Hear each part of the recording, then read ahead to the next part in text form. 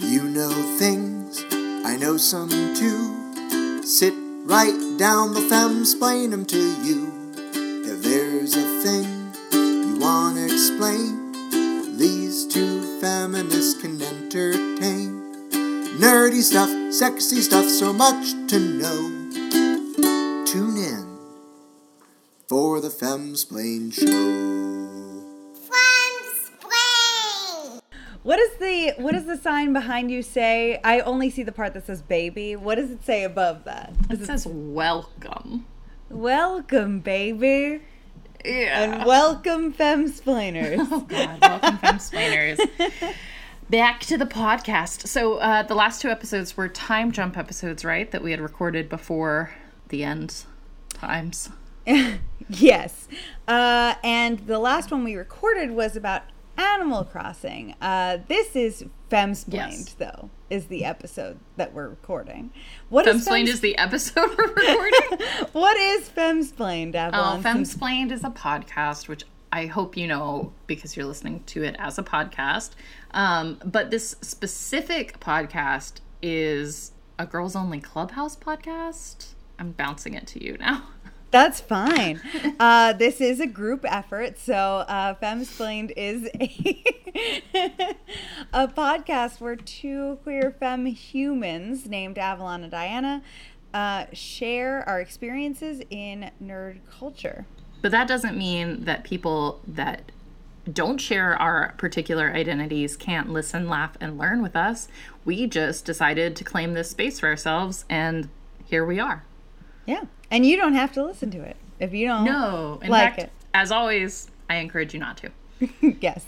So, before we jump into anything, Avalon, what's been going on? How has nerd culture been treating you lately? Pretty okay. As always, I've come unprepared for this question, even though I just thought about how unprepared I was. Yeah. Yeah, we earlier talked about today. I've just been watching a lot of bad TV that I wouldn't consider nerdy TV. Oh, okay. Well, yeah, but you know what? I feel like... I can't believe it's been a week since we recorded. I have nothing to show for myself. I feel like...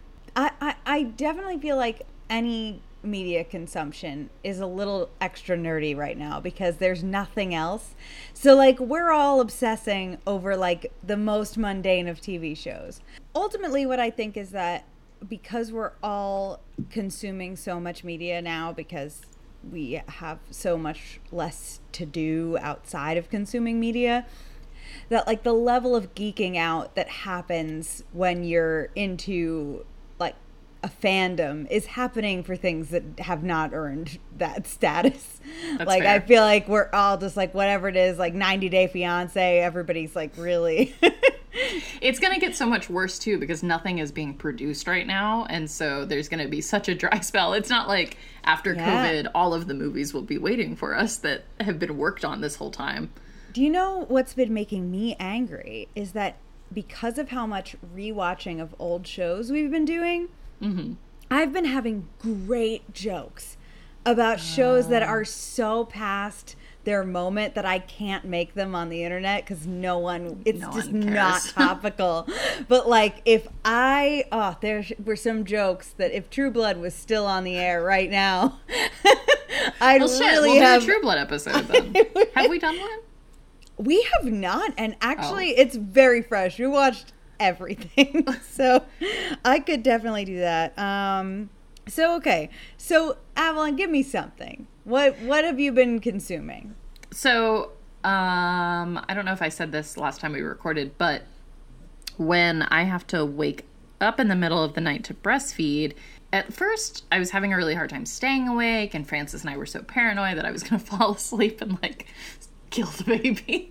Sure, yeah. With my sleeping body. And so he always gets up with me and stays up with me and keeps me company, even though I've adapted and I'm not very tired anymore during it. But so what he'll usually do to keep himself conscious is play a video game for just, the 20 minutes that it takes. So I've been staring in this delirious state at a video game being played at like 2 a.m., 4 a.m. And so he's been mostly playing the new Paper Mario game Paper Mario origami game, which is very funny and like very charming, and I really enjoy watching. And I get mad when I don't get to watch it because he's playing it without me. And but he's been interspersing the first Resident Evil game, which I really don't like when he plays. And I thought I was going to dislike it because I thought it was going to be too spooky, like late at night and like violent and just like not great to watch when you're halfway awake and then you go back to sleep and you have fucked up zombie dreams. Yeah. And that is actually not the problem. The problem is that it's so fucking dumb. Oh my God, I love this. Did you ever play it? I didn't. No, I did not. This was in my like 20-year gap without video games or whatever it was. Yeah, it was always like too spooky for me, I guess, even though I did have a PlayStation and I was playing games around that time. I'm also not good with like reaction time shooting, so I tend to err away from jump scare first person shooters because I can't take that time to aim. I just start like spinning wildly with the joysticks on the controller. But no, it's so bad. And I also assumed that it was the same as the movie. Yeah. Which I remember enjoying at the time. Even though I'm sure it's bad. But no, it's not that. It's actually just a game about running up and down identical hallways. Sure. And zombies come out at you, but they are so slow and unintimidating that you can literally just push past them. So I just think that Francis has been running up and down the exact same hallway and like sort of sidestepping the same really slow zombie, and then nothing else has been happening for like what feels like hours of just being in a labyrinth of this same animated hallway. I am dying to know what his perspective on this game is and like why it's good. I would love to hear him justify it. I don't think that he would say it was good. Really? I think he just wants to play through the franchise like in a completionist sense, because I think some of the later games in the franchise he likes, and so he feels like, oh, I'll go back and play them all. Sure. But my favorite thing though is the title screen. Sometimes when he leaves the room and it's looping, it's like all of the scenes are the hallway, and there's like 5 of them, and then there's one scene where you're battling sharks.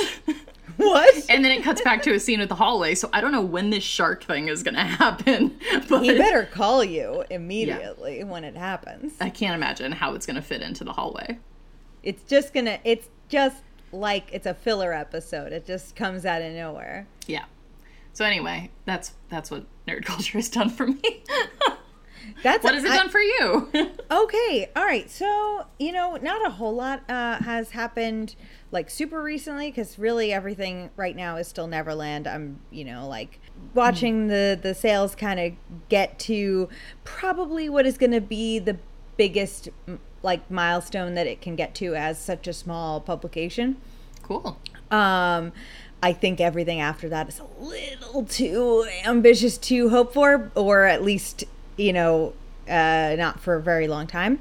But while I've been doing that, I have been investing in some other nerdy media. There is a really great new D&D podcast that's out right now that I just started listening to. It is called Fast Times at D&D High, and it is like, it's part scripted, part like they roll occasionally for some like randomization, but like it's edited, it's like there's sound effects edited in, and it's just very professional and condensed sounding, so it's not 4.5 hours long. It's like it's like 1 hour episodes, and they play, it's very interesting. They're like kind of like high schoolers in a D&D fantasy-esque realm, where each of them are going to like a different, like a university or like a school or whatever, in like a different plane for a different purpose. Like one of them goes to, a school for magic students, et cetera, et cetera. And like their stories are slowly gonna like intersect. So right now they're kind of all like separate. It's just like the first 2 episodes are out. at this point. And so like they're telling their like individual stories and dropping seeds for how they're going to like intersect with each other. Cool. It's super well done. I'm really excited about it. It's very well produced, and I'm very obsessed with like one character in particular, so I've really latched on. Yeah. In that sense, like starting to like very early on starting to get obsessed. The other thing that I just got in the mail yesterday, and I'm really excited about it too, I just got 2 things from the Swordsfall universe, which is like, it's a Kickstarter that I missed over a year ago when I first started hanging out on like TTRPG Twitter. And so like the Kickstarter was already gone, and like I could not get in on this project. That's like an Afro-punk fantasy RPG universe. But the guy who wrote it also released like a comic book in like the meanwhile while the game is still being made, and that's much cheaper and also like easier and digestible. So I just got that, and I haven't gotten to read it yet, but I did flip through it, and like the art is so stinking beautiful, and it's very exciting because I think something that I've been doing is I've been fixated on like these like 1 or 2 pieces of media that I consume, and then I'm fixating on the thing that I create. And right now I'm taking a little bit of time to be like, okay, I'm not creating anything like with a deadline right now, or like with any sort of immediacy, like I was with Neverland, where I just really wanted to get it finished. So I'm just kind of enjoying like listening to what other people are making, and like visiting in on other streams, and like seeing what kind of new shows are coming out and stuff like that. So that's kind of where I'm at right now. I think that's awesome. And I would imagine that is ultimately very productive for your own creative inspiration. Not like you're looking for ideas, but just like taking the pressure off and stepping back and remembering why you enjoy these small creators and things. And being part of that community is probably very restorative, I would think. Oh my God, yeah. You're 100% spot on. Like if I'm only focusing on the things that I'm making, like I will hit a wall like so easily, and just nothing new will come to me. Yeah, so that actually has been really restorative. And like I had a little anxiety like right after I released Neverland, where I was like, okay, what's next? I gotta do the next thing, or else everyone's gonna forget me, or like whatever. Like I don't know, like some kind of overreaction. And then I was just like, well, look at it right now. So many people are creating new things and trying new things and stuff. It's actually been a little bit less stressful to just stop panicking about making the next Neverland thing or the next thing, and then just enjoying stuff that other people are making.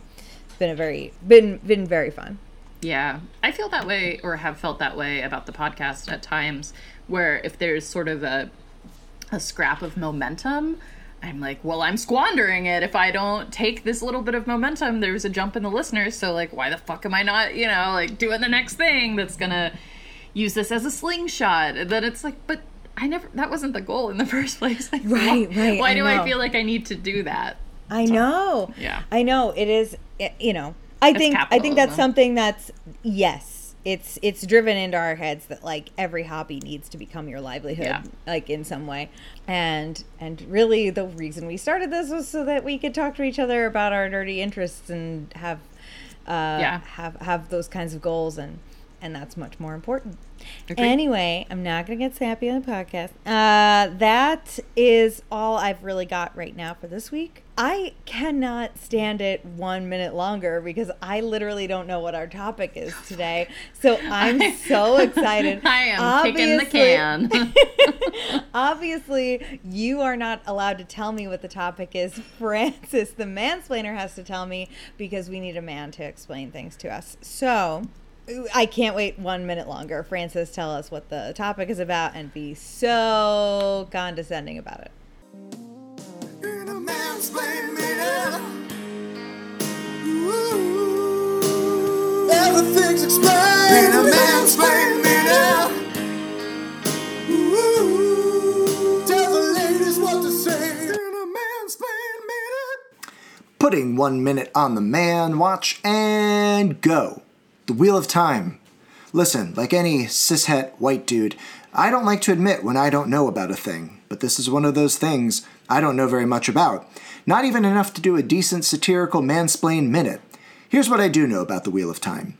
In July 2019, Avalon and I took a long road trip out to the Steens Mountain in far eastern Oregon, and on the long car ride home, I was sleeping and she was driving, and to keep herself awake, she was listening to an audiobook. Over the course of that 8-hour drive, every so often, I would come awake, hear the audiobook, go back to sleep, come awake again, hear the audiobook, and it never seemed like anything was happening. There was a lady who was at some sort of Harry Potter type school, and she was worried about a fella who was in some kind of trouble away from the Harry Potter school. And that's it. To my knowledge, nothing else happens in that book. It seems like the kind of book that you could listen to for 8 whole hours on a long desert road, and nothing would ever happen in it. That book was The Wheel of Time, and this has been your Mansplain Minute. I'm just realizing how dirty the keyboard is. And so if I'm looking down, it's because I'm like picking how gross it is, which I need to stop doing. Can't get out of this topic because of your dirty keyboard, Avalon. I'm not. That wasn't for the podcast. I was just letting you know I'm being like weirdly shifty and looking down a lot. It's because I'm picking. Yeah.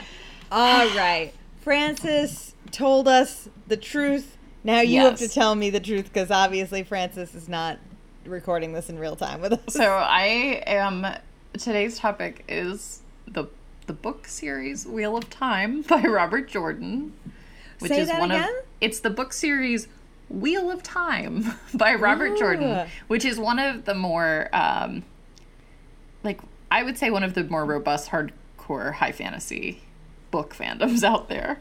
Oh, wow. And I have a weird sense of attachment to this book series because my mom always read a lot of high fantasy and would often pass the books to me.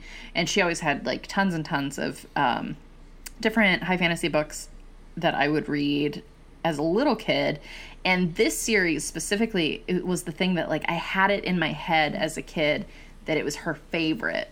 So anytime the books were released, I would buy the hardback like for her for Christmas or whatever. Like it was always like the year that I knew or I would know what to get my mom because this book series was out and there was a new one and stuff like that. Right. So it's 14 books. However, the author like died at the end. And so his notes and things like that were passed to another fantasy author who took his like last book and made it into 3. So it was supposed to be like 12, but it's 14, and then there's a prologue. I don't know. Anyway, there's 14. Sure. And what I'm going to say, the reason why I don't want to do this topic, even though I chose it, is because I am afraid of real fans. Sure. So, well, we're not going to tell them what this episode's about, so don't worry about it. Because they're going to be super disappointed. Yeah. If you've read the whole series, you're going to be super disappointed by this episode. Oh my God, okay. Here's what I'm going to say. I don't believe anyone has finished the series. Okay, great. Yeah, let's start with a challenge. Okay. So no one's ever read this book series. How many of the books do you think people have read out of all the 14? I'm going to say 9 max. 9 max. Okay. Yeah. How many of those did you read? 8. Okay. And at what number book did the guy die? I think 12. I think 11 or 12. Yeah. So I don't really know how it ends. And I don't know if the author who took over does like a good job. But here's what I do know. Okay, yeah, start with that. What I really know is the first 3 books. Okay. Because I have attempted to read this series probably 10 times. And every time I start from the beginning. So if we're talking... Oh my God. If we're talking about total number of Robert Jordan readings, I've more than finished the series. Yeah, we're definitely not talking about how many times you've read each individual book. We're talking about how much do you know this series. All right, so you know what? Do me a femsplain based on Yeah. the first 3 books that you have read a bunch of times. What is the series about? I get that it's high fantasy, but like, Yes. there's a lot of that. So, what is good about it, and my most recent reread, and it's the furthest I've gotten, was probably in the last year or two. Okay. What I think is great is, so I have the context now of comparing it to D&D a little bit more because I have been playing it more with this read through and things like that. So what I think is strong about it is that it gives chapter character point of views.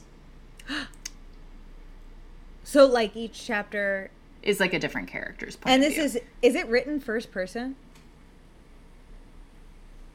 I don't remember.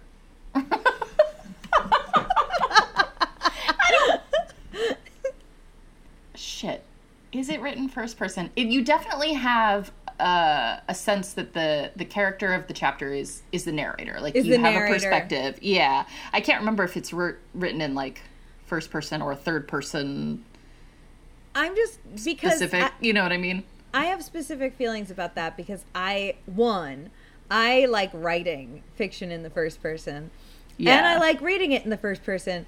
And I have consistently been told by, quote, writers, unquote, that is objectively a bad way to write a book. And I don't know.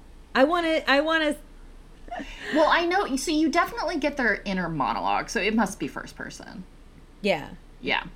Okay. All right. So these books are, from the perspective of a different character in each chapter, not in each book like Animorphs, but like in No, it's chapter in to each chapter. Okay, very cool. And then as the series progresses, the party gets split up, like, big time. So then there'll sometimes be really long periods of time where you don't hear from a character because they're not necessarily a part of the action, which can be frustrating if it's a character that you really like. So it's not always super evenly distributed, I'll say. In the beginning, it is more so. But I really appreciate getting to know each of the characters in that way. And in some ways, it's so expansive because they spread out over the whole continent. So you really have a sense of multiple perspectives on what's going on, and there'll just be whispers of a political situation for this one character. But you, like, as the audience, you have a lot more insight into it because you've been following this other character. I think that part can be really fun. It tends to branch out a little too much, though. Which I would say arguably is why literally no one has finished the series. Wow. Oh, I love this. Okay. I'm sure, like, all of the listeners have finished the series. I have not. All right, so these main characters, what are they? Are they humans? Are they magic people? Are they just like plain vanilla humans in a magical high fantasy world? Or like, what's the deal? So it's high fantasy in that sort of vague medieval sense. The main cast of characters that you meet in the beginning are a bunch of young people in a very isolated small farming town with one tavern. And then some mysterious strangers come to town. And then also this sort of ancient race of monster people suddenly show up and destroy the whole town during their, like, Beltane festival kind of thing. Sure. And generic seasonal it's so festival. perfectly, yeah.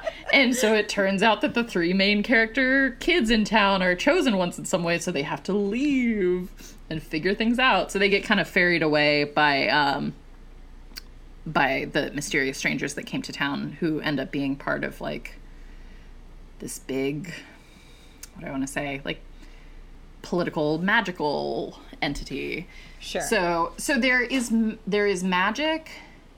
Not everyone can do it, and the magic is very specifically tied, and all of the energies in the world everything's very, like, binary. So there's a feminine magic and a masculine magic, and Is one of them evil, and is it going to make me mad? one of them is evil because it has become, like, tainted and perverse in a weird way. Like, it's become associated with, like, darkness. So if someone taps into that magic, like, they slowly are going insane the more that they use it.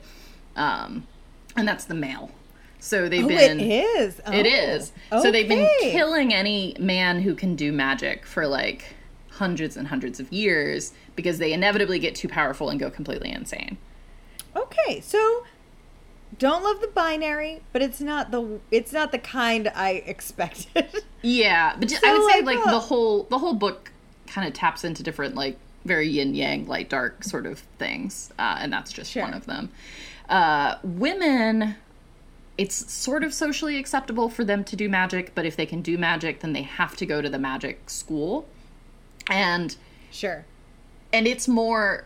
It's kind of Vatican-y, and it's, like, politically manipulative, and so it's not popular, because everybody thinks they're kind of, like, out there doing shady stuff, and, like, telling kings what to do, and things like that. Oh, yeah. They're the real political influence. Mm-hmm. The magic nuns. And they kind of are. All this, right? But, yeah. Yeah, I love that. I always love that, because, like, and that's something that you'll see in, like, fantasy books, too, when they like, put in fantasy sexism or fantasy racism or whatever, is that the part where they, like, miss the mark is that they then go and write, like, a justification for why it's actually true that they should be prejudiced. And you're like, wait,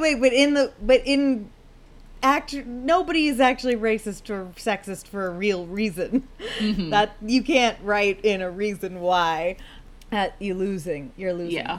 So somebody from this, like, magic school, it's not a school, I don't know why I'm calling it that, this magical Vatican has come to town because she is looking for, like, reincarnation of chosen ones, and she's specifically looking for this male magic wielder that's supposed to be born, who's supposed to, like, end the whole world. Ooh, okay. So there's a prophecy. There is, yes. It's very prophecy heavy, and it's very reincarnation heavy, because you start to learn about all the other times he showed up and destroyed the world and blah, blah, blah. Wait, so the main characters, are they the chosen ones, or are they like just adventurers trying to seek out the chosen ones? The most main character, you know, right off the bat is the guy who's gonna end the world. Ooh, so the protagonist is the prophesied one to kill the... All right, yep. I'm in. So he has to deal with that, and his friends realizing that he's a guy who can do magic, like, is kind of a deal breaker for some of the friendships right off the bat, and it complicates them and things like that, because they're all small town kids. But I will say that, you know, you expect him to sort of defy that he's gonna be the one who ends the world and therefore, like, is evil or whatever, but pretty much the second he really accepts that that's what's happening, it's not that he becomes evil, but he instantly becomes a huge asshole. He's never a likable character for the rest of the series, and that's like book 2. And he just makes so many morally ambiguous decisions, which I guess are right, but he starts losing it right up off the bat and starts getting a little too violent sometimes and things. Well, you know, that's the prophecy, you know, so he couldn't help it, really. Yeah, I really thought it would take longer, but it doesn't. I thought it would take like around 14 books, but it did not. It just takes like 1.5. So, yeah. It makes you think, what are those other ones for? I know. And then he also is like mysterious birth. Like his father, who's always raised him, lied and actually found him on a mountainside during a battle. And, like, he's actually from some ancient race of warrior people and blah, blah, blah. So there's nuance there. And then it turns out that the small town they all live in super ancient times used to be, like, this sort of Camelot-esque, like, bastion of, like, good and really strong warriors and things like that. So everybody in this town is descended from that. So all of the other friends that he has that are originally from that town and their families are from that town have little special things about themselves that start to emerge slowly over the series. Okay. Like one of them he's kind of a little werewolfy. That's the wrong way to say it, but he can kind of communicate with wolves, and he can, like, in his dreams, he can, like, run with them and things like that, and he gets, like, weird wolf powers and stuff. And the wolves come and help him during battles, which is really cool. I want to be that. Yeah, and he's like the gentle giant character, so you like that for him. Like, it's nice. And then there's kind of character. Yeah. And there's like Aw. a very rogue character who's always like fucking off and gambling and getting in trouble and stuff like that, who doesn't want to be a part of any of this, but turns out to be some reincarnation of somebody, and like it keeps invading his brain and he gets all pissed about it all the time. And Ooh. So is that like a thing, like your past lives, or your like are things that you can tap into? I think they're, for the most part, it's things that kind of pop up when you don't want them to, especially the more you have interacted with them through various magical plot devices.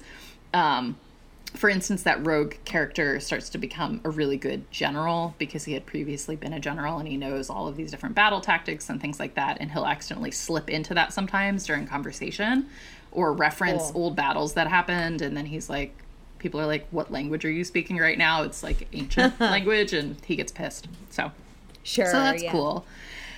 So it's a lot of, I think what's really strong about it is you've got a lot of really cool, what I would say is a lot of really cool character concepts. What's not cool about it is how long each book is. They're quite thick. And it's very, very dialogue about politics heavy. It's like Star Wars Episode 2 Senate Yeah. level of just a slog through Yeah. shit that you don't really remember what they're talking about anymore because there's too many made-up fantasy names and places. I was just gonna ask, is It's it lots bad. of jargon? It is really bad. I actually was going to read the wiki to find out how it ends before this episode. And the jargon was so bad in the wiki. Oh And I was my like, gosh, yeah. fuck, I don't remember what that location is. I'm sorry. It's a lot of apostrophes. That's why I think that if you remember when I femsplained about Coed and Cambria's like comic book series, and they listened to it, and a bunch of fans were like, "This, isn't exactly 100% correct," and Claudia was like, "Yeah, but it's like really close." I think that the self-awareness that your fantasy book is like super chock full of jargon and like a lot of intensely detailed story is something you have to be aware of. Like that's why fans create things like wikis, because like some stories don't need them, like because you read the story and then and then you know what the story is.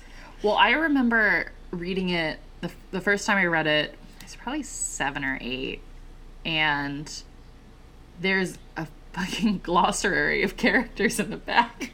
It's that bad. Like, you're holding the book and you still need to reference character names. And then, times 14 books. And then let alone if you were reading them as they were being published and there was a few years lag between, I cannot fucking imagine. You cannot take a break from this series. You have to marathon through it. Yeah. Or you will stop knowing. You will forget it. And he has this weird habit of naming, I'm going to say every character, and that is a huge exaggeration. But it feels like every major female character has the exact same name, and they like all start with an E. And it sucks. Are these like fantasy-ish names? Like Elgernon or like whatever, Yes. like where they're like not... Yes. It's like 90% weird names, and then like a guy named Matt. Great. Excellent. Actually, I feel like most of the guys have like single syllable names, and most of the girls have Elvin Elvin-esque, yeah. that I've never heard pronounced, so I don't even know how to begin. Well, I mean, unless it's been adapted, there's no way. It is currently being adapted, Oh which was my another God. impetus for me to finally fucking finish it. But there's no way that they're gonna be able to. No, I'm Finish sure they'll it. just pick one arc and Yeah. like tell that story or whatever, Yeah. Maybe it'll just be those first 3 books that everyone's read, and that like no one else. That would be nice. It's funny. You just made me remember this really funny memory of like about the names of being like a young well, by the time we got the internet, I was not a young teen anymore. But being a teenager and getting the internet for the first time and going into an AOL chat room for a, like, chat room interview with K.A. Applegate to ask her the pronunciations of some of the alien names for the first time. Yeah. Was one of the best things in my life because, like, some of them, like Elfangor, we all got pretty good, but some of the alien names we were all saying wrong, and it was like a chat room of a bunch of tweens, like, being like, please sound this out for us, like, in this chat. So it's kind of, I don't know, that's an exciting thing, but, like, I hate that, though, because I feel like I don't want to be told that I'm wrong. I don't want to be told that the vision I've had that I've sort of grafted onto for this character has been a lie. Yeah, I don't like, well, I guess I don't like anytime they tell me that, like, the spirit of the character is wrong. Sure. Or, like, that something, like, quintessential is wrong, or if I've, like, really pictured them a certain way, that'll bother me too. But, like, the pronunciation, I can usually get over that. I had that problem with Harry Potter with a lot of character descriptions, and then when the movie came out, they weren't what I pictured. Even though it was accurate to the way it was described, I had just, like, misread it and then run with it. Like, in my mind, Draco Malfoy had black hair. And when he had blonde hair, I was like, what the fuck? But no, he had blonde hair. I just misread it. Is that actually said? Because I assume. I don't know. Probably. I because if it was not said and they still made the choice to dip that actor's head in bleach, that must have burned. Because that's the worst bleach job I've ever seen in my whole life. If they did that to a child because of a creative direction and not because it was written down, I'm sure it's, like, explicit that he has super white hair and I'm just on drugs. Yeah. All right. So my most important question about this book series is romance. Where is it? Is it there? Is it? Come on. I'm so excited to talk about that. So, okay.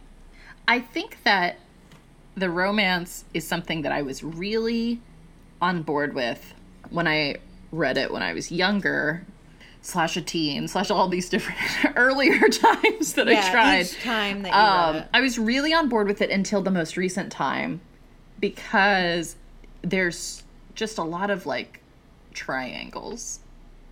There's a lot of love triangles happening. Yeah.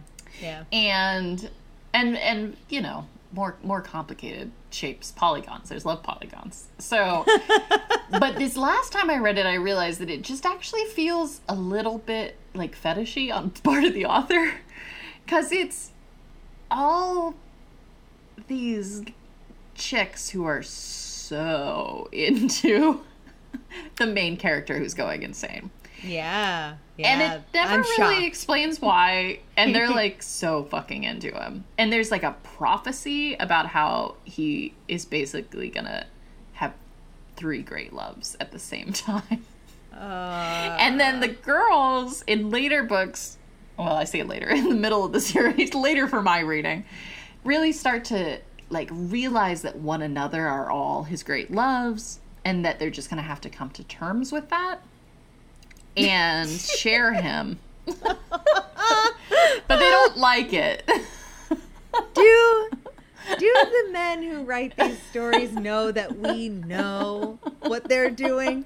Like, are they sitting at home like, guy, slip this one by? Yeah, I'll just slip this one right in. It is so weird harem fantasy-ish.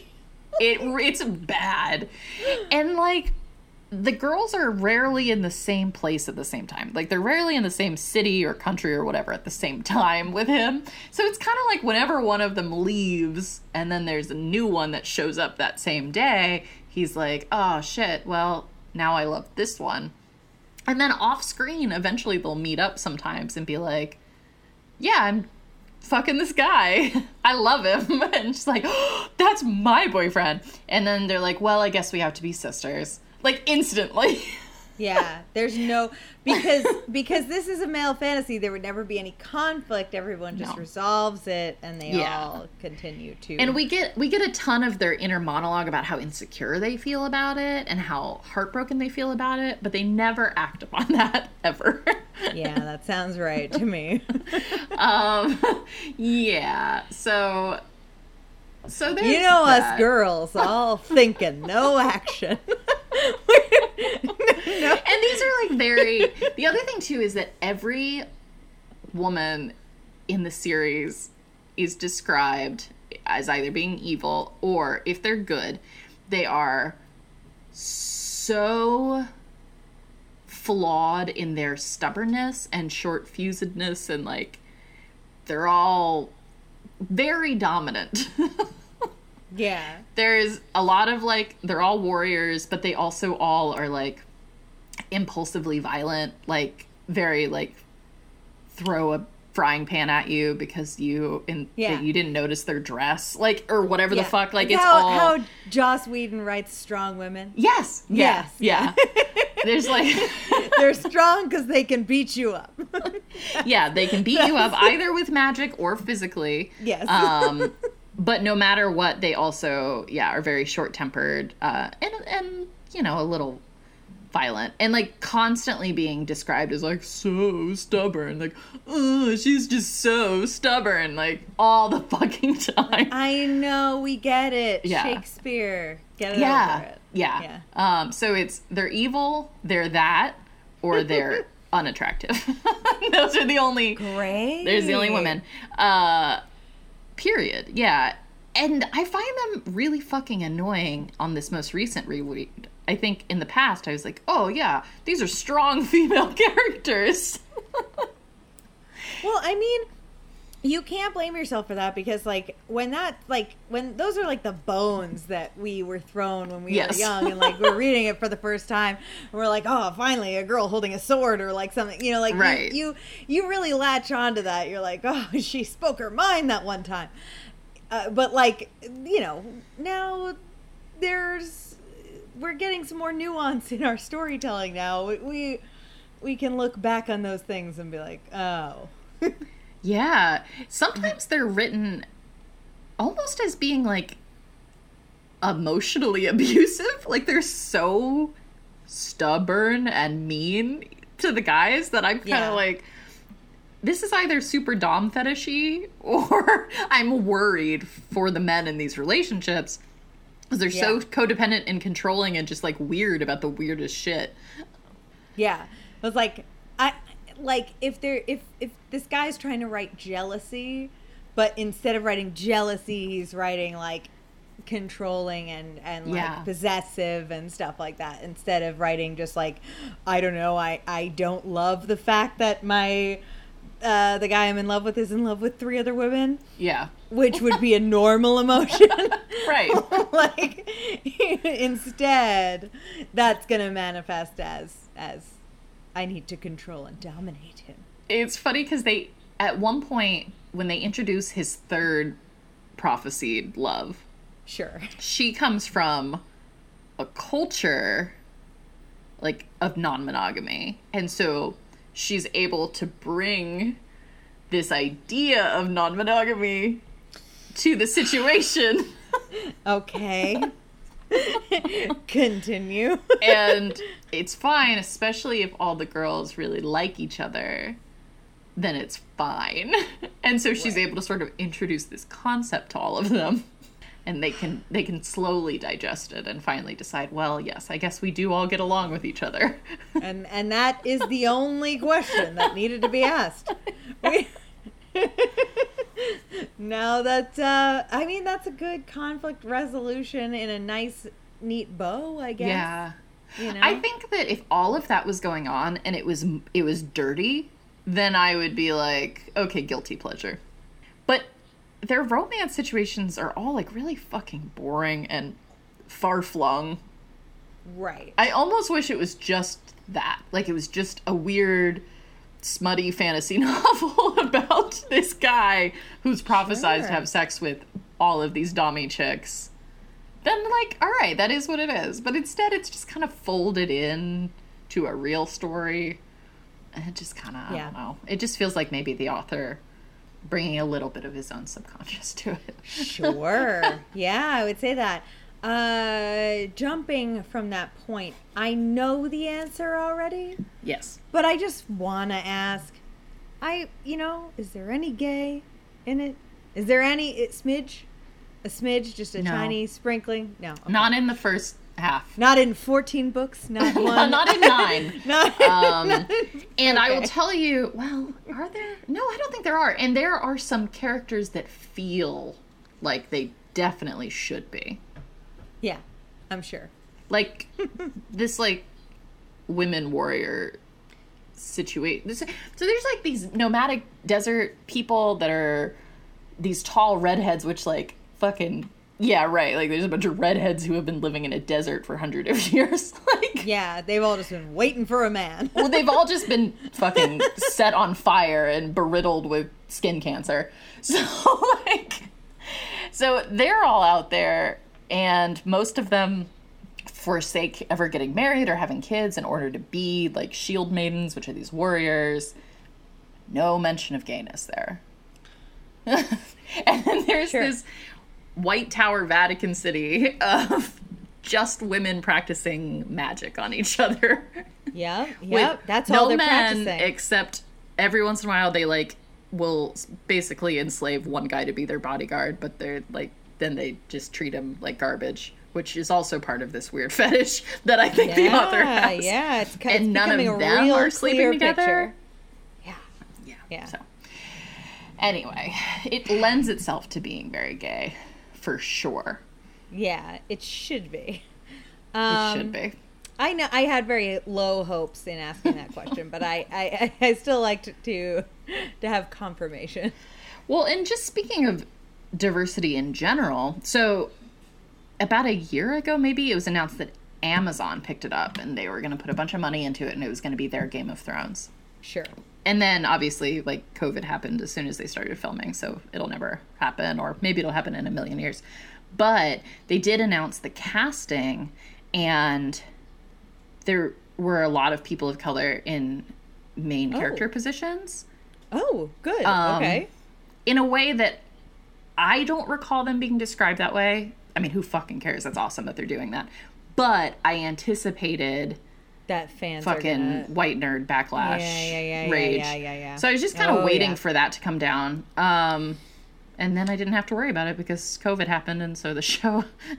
Well, I'm sure we just didn't see it, but I'm sure that there are pockets of the fandom that did get upset about it. If it was announced ever, I'm sure that there were people who took offense to that because, I'm pretty sure that once upon a time, J.K. Rowling said, sure, I guess Hermione could have been black, and people freaked out about it. Yeah. So, like, I think that we can't underestimate the power of racism in fandoms.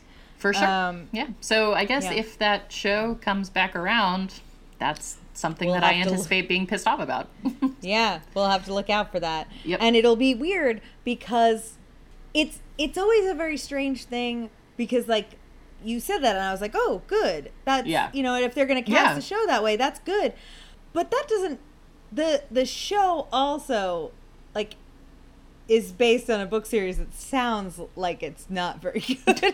So you're like, I really hope they also work on this story in the adaptation process. And, like, maybe make some people gay, too. That would be good. It sucks because the first 3 I think are super solid, and then it just gets too fucking political and hard to follow, in my opinion. But there are some storylines and seeds of it that are so interesting and so good, it just takes him so long to fucking spit it out. So and then you'll go off and you'll have to follow really boring characters for like half a book, and it just totally takes the wind out of your sails for the cool thing that's supposed to be happening on the other continent. So I mean, I think that maybe up into the end, if you can make it to the end, which no one ever has. No one has. Listeners, if you've made it to the end of this book series, tell us and then prove it somehow. I don't know how. But no, they're going to prove it by just telling us what happens. Yeah, I mean, you know what? It's way past the point of spoilers. I feel like I can guess what happens. Yeah. I feel like it's very obvious what happens because sure it is. Everything is based on this fucking cyclical prophecy that they talk about all the time. And so you know, on top of everything else, you know exactly how it's going to end. Oh my god. Okay, so tell me what the end is. You think the end is that he actually destroys the world, or well, no, what do you because think is gonna happen? Like some people interpret the prophecy as destroying the world, and like in a way it kind of is, but more so it all feels very like very Hindu in this like cycle. Everything's about the fucking wheel of life. Everything's about the wheel, it turns, and the wheel, it weaves, and everything's this big metaphor for like a big spinning wheel and weaving a tapestry. And so everything has happened before and everything's gonna happen again. So they say and reincarnation is like a really big theme apparently, that like people are. So a lot of these people are reincarnations of cool people, and there are all these great ancient warriors that are reincarnated every time something big is happening, basically. So them appearing is kind of a sign of the prophecy and things like that. But in terms of the culture of the world and religion or whatever, it's not like lay people are walking around like, oh, I'm reincarnated. It's just kind of bigger picture important people. Got it. Okay. It's not like everyone is a reincarnation of someone else. It's only like these big key figures. Okay. Sorry. So there's like one female character who is one of these great warriors that's reincarnated every time, and she's like the most amazing archer ever. And she's described as looking like what I am like Bugs Bunny as the female Viking in that one Looney Tune cartoon is how I picture her. She's just like the longest, blondest braids. Like she just seems very Viking-y. And I always think of that Bugs Bunny cartoon. But like she accidentally gets reincarnated incorrectly, and like it kind of fucks things up. And that sounds like the best story I've ever heard. I want just that story. Yeah. About somebody being reincarnated incorrectly? Yeah, so like part of the magic, there's a dream world that you can kind of, as they get better at magic, they can visit each other and they can go to places and like figure out the layout of it ahead of time in the dream world and things like that. Just and like Animal Crossing. Yes. Fuck that. But they can kind of tap into these people who are waiting to be reincarnated there. And they accidentally, like, bring her back. So she's not, like, reborn like she's supposed to be at the same age of all of the other warriors. She, like, is here now, and she's in her 20s, and she wasn't supposed to be born yet. And so she's part of the story, kind of. That sounds actually pretty cool. She also should be gay. She should be gay. Yeah. She's not. I mean, maybe it's 100% biased, but instantly, yes. Yes. She also is described as being very short-tempered, very headstrong. Of course, yeah. Well, she loves wearing really tight dresses that show off her boobies, and all of the other female characters are aghast by it. And she's like, "I've lived 100 times. These are my boobies." Yeah, and it's like it would be okay if that conversation didn't happen like 40 times. Sure, I'm sure. Every time she meets a new person. Yeah, whenever there's a male character, we get like his perspective of seeing her boobs. Like we always get to know that he notices them. And I'm sure the description is innovative and new each time. Each time. It's definitely not the exact same description of her wearing the exact same dress. Of course. Yes. She boobied down the steps. Boobily. Yeah. Yeah, I don't know. It's weird how, like, there's so much male gazy stuff that's just folded in really not subtly. Sure, yeah. Yeah. So, okay. What would be, if you had to pick a character just from the parts of this that you have gotten to be familiar enough with, is there a character that you like the best, like one that you do feel like you could latch onto and be like really invested in their story? I feel like it changes every time that I've read it. But I think that I generally am the most fond of the two male characters that came out of his small town with him, with the main character. The roguey one and the werewolfy guy, I think, are my favorite. Okay, cool. Because they're there from the beginning. A lot of other people get introduced. I would love to say that I like one of the girl characters the most, but I definitely don't, because they are written because they're like not going to shit. be written well. Yeah. No, that's. I think that I have to attribute that to how much of my like one of the boys like aesthetic growing up was about was that I always I was very heavy into media and always related to boy characters more than girl characters because they were all written like such shit. I know. One of the three girls that he is prophesized to be with is described early on as very tomboyish. Like, she's the only girl who like wears pants. She has short hair. And she has these magic prophecy powers where whenever she looks at somebody, she sees, like, sometimes she'll see, like, images above them. Like, the wolf guy, like, before it turns out that he can talk to wolves, like, she sees a wolf. Or, like, she sees, like, an axe because he ends up accidentally murdering someone in a way that's really impactful for him with an axe, like, way later on. So she sees these symbols around people.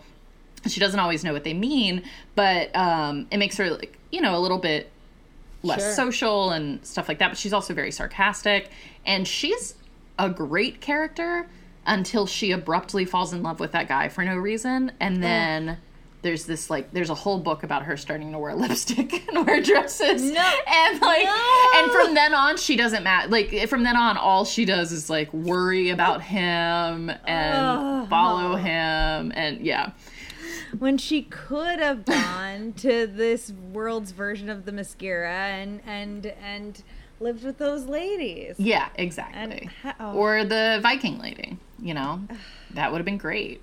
So I did like her a lot until she became a weird romantic character. It's so funny because, like, he, like, it sounds like, obviously I've never read it, but it sounds like he accidentally wrote an actual strong female character, and her evolution path is that she becomes one of the clone women characters. Yeah. Like, to overcome her accidental individualism. It's the worst because she starts out as like one of the guys, and then she doesn't see him for a while, but she knows she's in love with him, and then she finally, the book puts them back together, and like the first thing she does is like sit on his lap and is like, I'm just one of the guys, right? Like, so this isn't sexy, right? tell me I'm not pretty. Fucking tell me I'm not pretty. My God. Just like, I want to, it's the worst. And there's the one female character, there's more than one that doesn't have any romantic interest in the main guy, but it feels like there's only one. And she sort of starts off as being a huge, like, badass, and she's like really independent, and she's mean to everybody and like really condescending and pretty shitty, but like in a way where you love her for it, I think. Yeah. You know, and she's looking out for everybody, and then from the second she gets to fucking magic school, everybody's like, oh, you actually suck at magic. You're actually the worst at magic. You have like the most talent at magic, but like because you're really angry all the time, you can't control it, so you suck. And then like the series like proceeds to just spit on her for the next like 6 books, where people are always like, with magic, like bending her over and spanking her and like trying to teach her lessons about like how she's too much of an asshole, and like it's just weird. Like the book series has this thing against her for no reason. You know what? She should have been in love with the main character. That would have told her. That would have saved her. Yeah. Everything is just like, teach her to be humble. Teach her to be humble. Like, it's too much. Yeah. Ew. Yeah. Are there any romances that don't involve the main character? Yeah. Everybody gets somebody. Oh, okay. So that's I that actually is a positive. I think having a side romance is definitely humanized this book series a little bit for me. One of the main character's girlfriends is like the princess of the world, and not of the world, but like that's what I'm gonna call her. And her brother gets together. Well, I'm sorry, she has two brothers, a half brother and a full brother, and both of them are in love with the main character's high school sweetheart, who he's not prophesized to be with, so it's a little bit of like a catfish for the reader. So then she has to decide between these like two hot guys. Werewolf guy, who I love and is so sweet and like a very compassionate and nuanced character, ends up with a woman who I'm just going to go ahead and say is abusive. Ugh. She just like is constantly like hitting him, or like if he accidentally talks to a woman, like she won't talk to him for a whole book. Oh my god. And she just keeps putting herself in mortal danger so he'll come and like make her feel special. And then the rogue character eventually gets together with the princess of some faraway land because it's prophesized, but I never made it that far. But he's hooking up with everybody in taverns in the meantime, which I appreciate. You know, I do appreciate that, actually. That at least that's somewhat human of an action.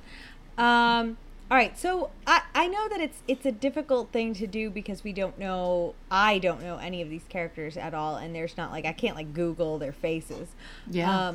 But I just carte blanche, pick 3 characters and tell me fuck, marry, kill. Oh. Give me your fuck, marry, kill of any of the characters that you can remember. So I'll just say all right, I'll do the 3 guys that come out of the small town, and I'll do the 3 prophecy girlfriends. Good. Oh, yeah. Just because those are both 3s. Yeah. So I'm going to say kill the main character who is magical. Is supposed to kill the world, and is going to end the world. And by end, it means like rebirth, so maybe it's a good thing. Who the fuck knows? To kill him and marry the werewolf guy because he's nice. He's not a werewolf. I'm just trying to simplify this so that it makes sense. I get if you had read it, you'd be like, why the fuck are you calling him a werewolf? He's wolfy. He's wolfy. He's wolf adjacent. He is wolf adjacent. And then fuck the rogue character. Makes sense. And then, okay, so the girlfriends... Of the girlfriends, there's the tomboy who loses all personality. There's the redhead desert warrior woman. And there's the princess of the world. Okay, yeah. Who is also a redhead. Different kinds of redheads, though. It's like a strawberry blonde and like a perfect auburn. Right. Yeah. And then I think the other one just has brown hair. I don't even think she should be in the running, to be honest with you. She's just wearing pants with brown hair. Not even a redhead. Yeah, right? Like, waste. Either have a blonde, brunette, and a redhead, or have 3 of the same thing. I need... Like, why? Yeah. Yeah. If you're gonna have this fantasy, then why have 2 redheads? I'm gonna kill... I guess I'll kill the princess. Because besides a book where she gets really into joining the circus, she doesn't really do much. Sure. Yeah. Although, I don't know, you sold me on her with the circus thing. It's true. She has magic power, though, and she was, like, manipulating the winds to be really good at tightrope walking, so it's kind of cheating. I guess marry the tomboy, because there was a glimmer of a moment where it seemed like she had a personality. Yeah. And then what's left? I get that. Oh, yeah, and then fuck the desert lady, because she's pretty intense, and I think Reed's is gay. Okay, yeah. No, that fits. I agree. I concur. I steal your answer. Yeah, it's a good answer. All right. So now, can you tell me, this is my last question for you. Yes. Tell me one person's name. We have gone through this entire episode. You have not said one name of a character. So Which one do you want? The main character who's going to destroy the world or rebirth the world. What is it? Rand. R-A-N-D. Rand? Yeah.